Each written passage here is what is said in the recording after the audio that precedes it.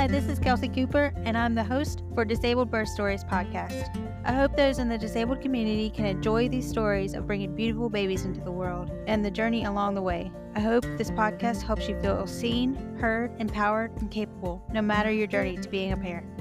I hope those who are able-bodied would listen to empathize with and support their disabled family member, friend, acquaintance, or random stranger. Thank you for listening, and feel free to email me if you have any questions or would like to be featured on the podcast at disabledbirthstories@gmail.com. Thanks for joining us today. After listening to this episode, please remember to rate and review on Apple Podcasts and Spotify. Please also check the description for our social media links and the link to our merch store. This podcast is for entertainment purposes only and is not intended as medical advice. Please consult your medical providers for all of your healthcare needs. Also, the views and opinions expressed by the guests are not necessarily the views and opinions of the host and vice versa. Hi, I'm Kelsey Cooper. I'm your host for Disabled Birth Stories, and I'm here with Jessica, and she's going to tell us her stories today. Jessica, can you start by introducing yourself? Hi, my name's Jessica Taylor-Behrman, and I am a mum of 2. I've been disabled since I was a teenager. And can you tell us a little bit about your disability and how it affects you? Yeah, so I basically got really ill with a virus when I was 15 years old, and I became very severely ill very quickly. I suffer with the disease myalgic encephalomyelitis, which is also, I think in the States, known as chronic fatigue syndrome. But my sort of level of disability was very high. So I was completely bedbound for 12 years. I couldn't sit up. I was fed through a tube for like 2 years. I couldn't speak. And I was hospitalized as a 15-year-old all the way till 3 months before I was 20. So over the time, I'm now 32 and I've sort of plateaued a bit. So I got a bit better, and then I've just stayed at this sort of level for the past few years now. And once the disability happened from the illness, was there any talk medically about your reproduction and becoming pregnant, if that would be affected and how that would be affected? Yeah, so basically where I had spent so long bedbound, I actually lost all the bone density in my body. So my bones were that of an old person.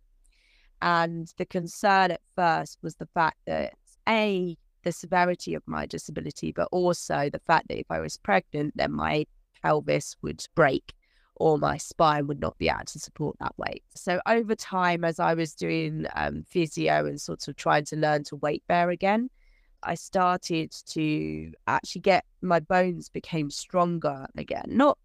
I still have osteoporosis, but they're not quite as weak as they used to be. Because I mean, when the weakness I had was like I gave my dad a hug and I broke my rib.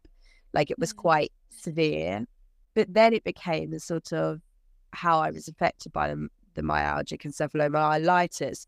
So I was in severe pain a lot of the time. I couldn't sit up for very long. I use a wheelchair. But at the time that I met my husband back in 2015, I think, and I became very unwell with something and was hospitalized. In a way, it was like a baptism of fire, because we just ended up going into the thick of it and then being together and staying together ever since, really. So when I was actually found out I was pregnant with my daughter, I was actually mainly housebound. I barely went out. The only time I'd be going out was for hospital appointments, because my ME caused such fatigue that I just didn't have the energy to do it. But when I was pregnant, I actually felt I had a lot more energy, and the pregnancy hormone made my body sort of correct for a little bit before it went back down after I had her. So yeah, that's pretty much how it affects me. And yeah, I think there were concerns, as I say, but I didn't really let it into my mind that I could be a mum, because I just didn't, I wanted it so much, but the idea of doing it and then not being well enough to look after my child was like something I really found hard to grapple with. And so becoming pregnant, was there Did you go to like a regular OB or midwife, or how does it work there? And according to your disability, did that affect anything as well? So as I'm in the UK, we have the NHS. And so I was under a midwife who sort of looked after me from the start, but I was also under an obstetrician who pretty much was with me the whole journey. So I would see him. Firstly, it was like every month, but it became, unfortunately, I had difficulties with movement. My daughter wouldn't really move so I could never feel her. My placenta was at the front and I just didn't feel her at all. And so I was actually under them quite often. So I was there every week and I had to go in for monitoring and all of those kind of things as well. So as I say, the pregnancy actually made me feel in my NE a little bit better, a little bit stronger.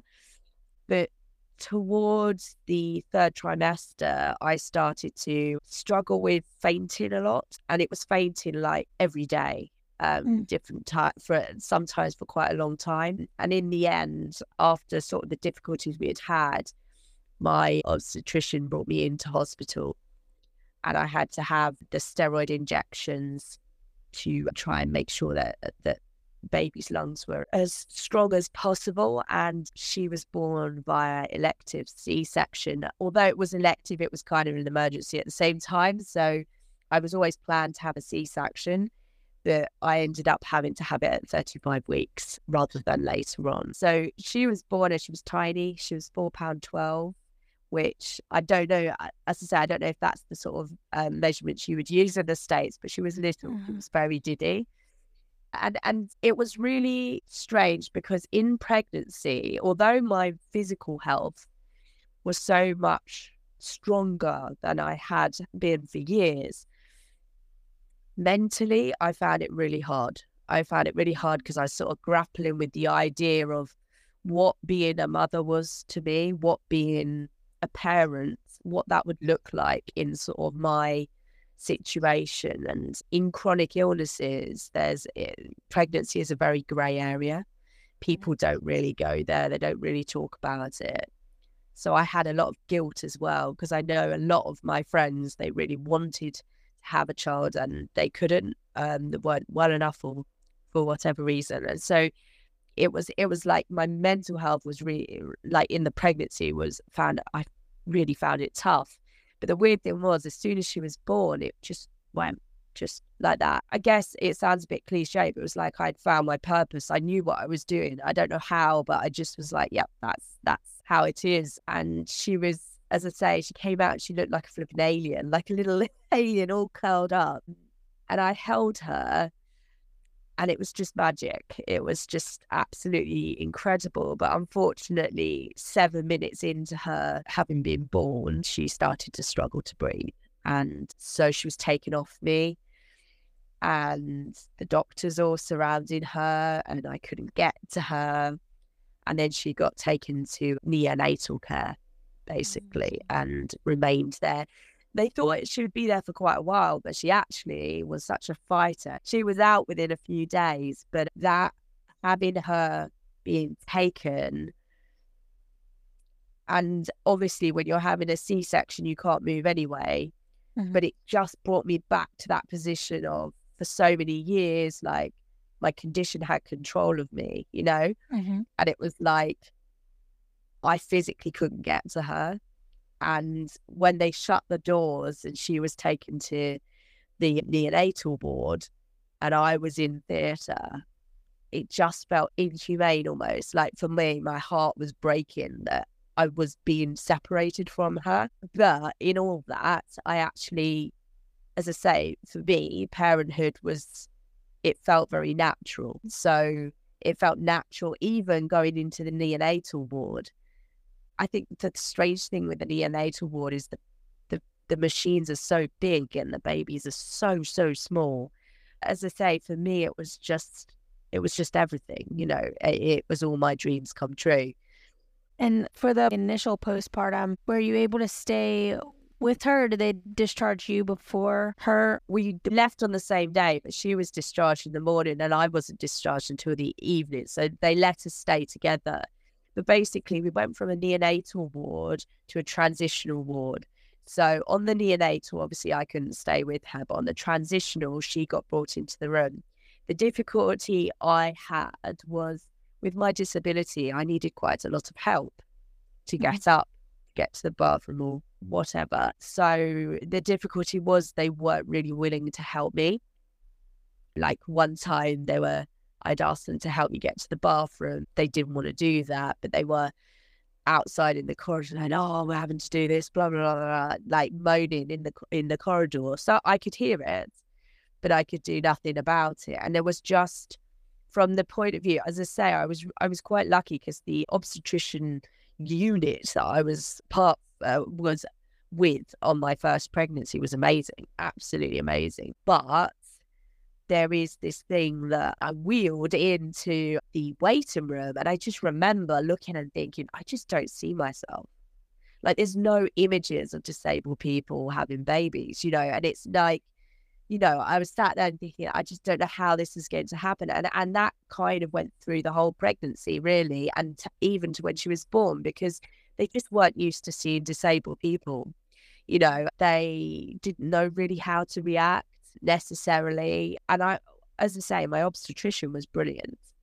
And most of the midwives were too. But at times, they just didn't really know why I was on medication. One time when I was called in early to go to the hospital, this doctor was then trying to tell me I was wanting my daughter to be born early.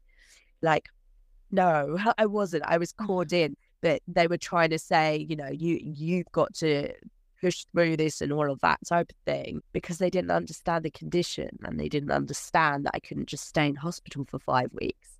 Like, that would be detrimental on my whole health. So yes, it was sort of a mixed bag, really, for me. An overall good experience. But when it comes to disability, there are always people who just don't understand or are very quick to judge and that kind of thing.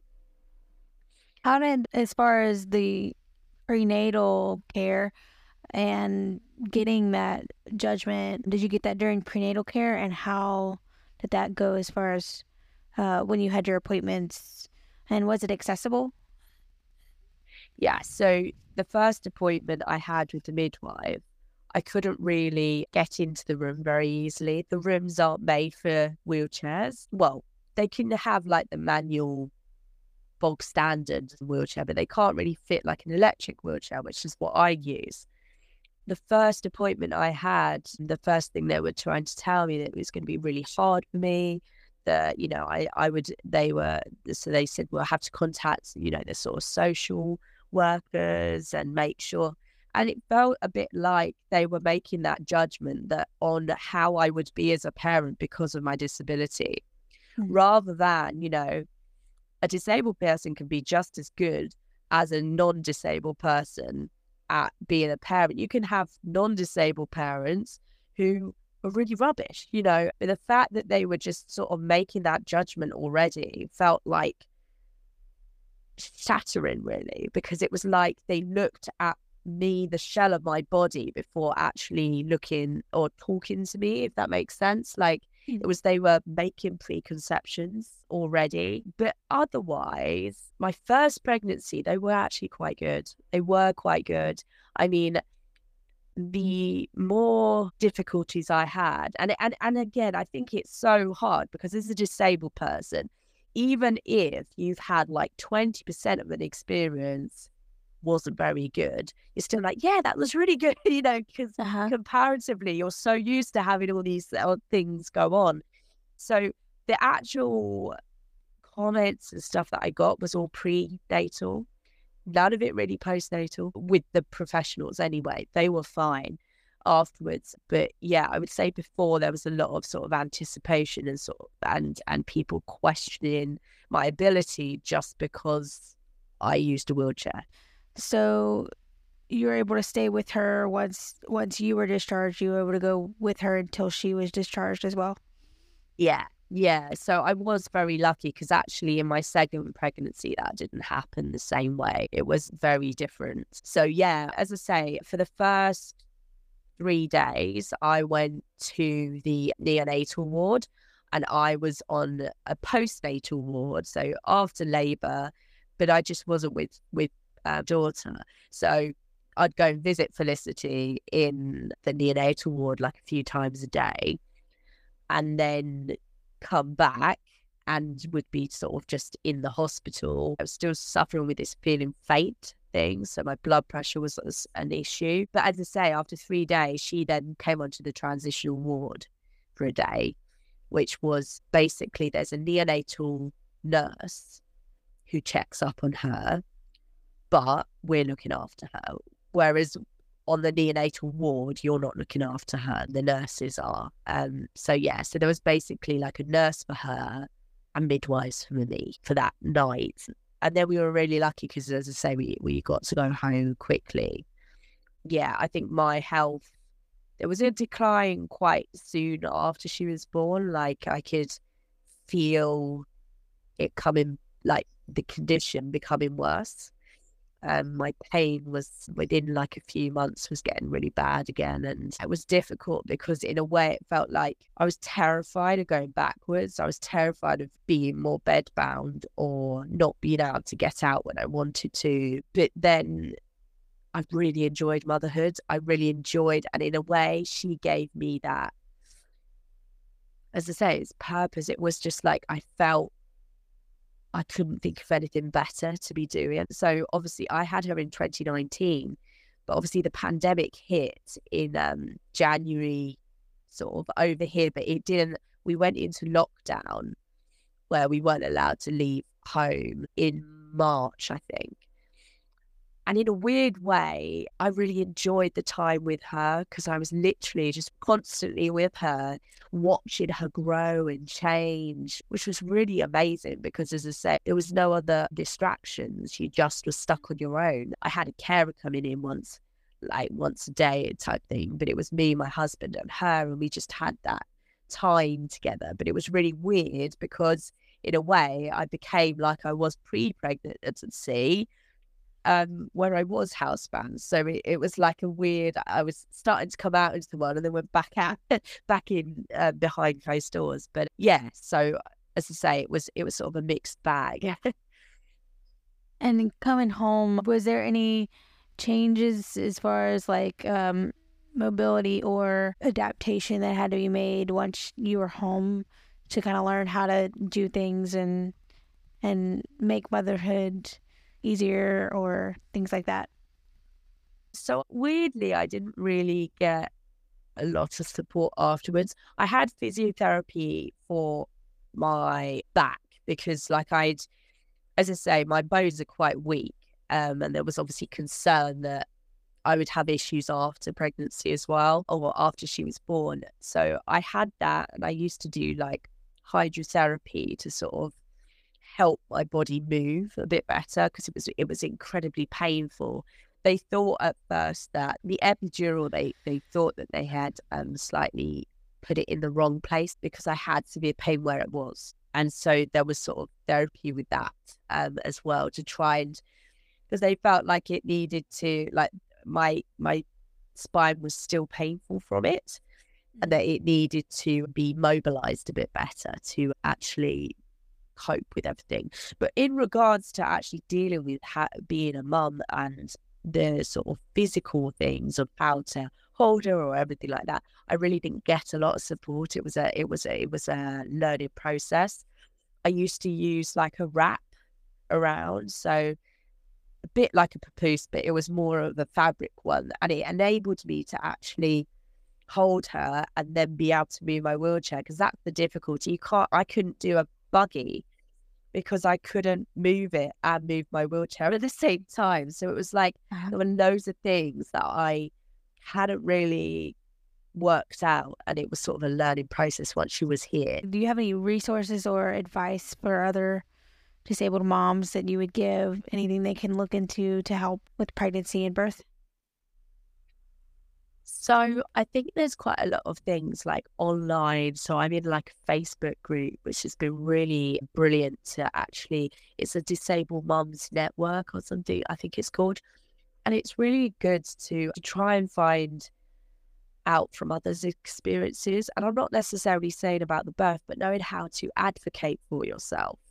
You know, knowing when you should be getting help. Because I had the SPD, I think it's called, which is where my joints in my pelvis became too loose and they were moving and it hurt a lot. And it was only because my friend had gone through pregnancy that I knew that I needed to ask for physio, and then I got that and etc. So it's learning from other people's experiences. But also I would say, like, be sure in yourself, because when you are becoming a mum, something changes in you. Like, you have like an awareness. So like, for example, I knew that when she wasn't moving, I needed to get help. Like, I knew when to go. I knew when I was like, so trusting that instinct and trusting your thought in the back of your head is always right, you know? And I definitely would say that that's quite a big thing. But also I would say, like, looking at aids are amazing. The stuff that's out there now, like, I have a 10-month-old baby, and I've got this new thing, which is, rather than using the wrap, which I find quite hard to put on myself, this is called a lap baby, and it clips on around me and it just velcros into me. And that has been revolutionary. Like, it changed everything, because then I could have him in my wheelchair, can move my wheelchair, he can look out. And it's things like that that I never knew with my first pregnancy. Like, I had no idea that kind of thing existed. Or getting a cot where it opens up so you don't have to go over the top. I mean, I don't have room for it in my place at the moment, but that, I wish I could have one of those. Like, so there are sort of things you can do to make it easier for yourself. Because pregnancy or being a mum is quite hard to adjust to. It's hard for normal people. When I say normal, I mean non-disabled people. It's hard for them too. But it's something you can adapt to. So believe in yourself. And where can people connect with you if they want to, chat or? So I've actually written books on my condition, and my third book, which literally came out a few weeks ago, is actually about my journey of becoming a chronically ill mum, a disabled mum. So you can find me on Instagram at Jayletay, JAYLETTAY. The same on Twitter or X, whatever you're going to call it. And then on Facebook, I'm The World of One Room, because I spent literally 12 years in one room. So it's about that time. And my book is called A Girl Beyond Closed Doors. And it is literally goes from being housebound to all the way through pregnancy to my daughter turning 1, and sort of what it was like to sort of go on that journey. That's great. Thank you for telling this story. And we'll have your second story as well coming up.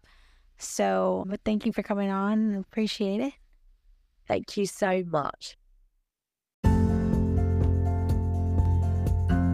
Thank you for listening, and feel free to email me if you have any questions or would like to be featured on the podcast at disabledbirthstories@gmail.com.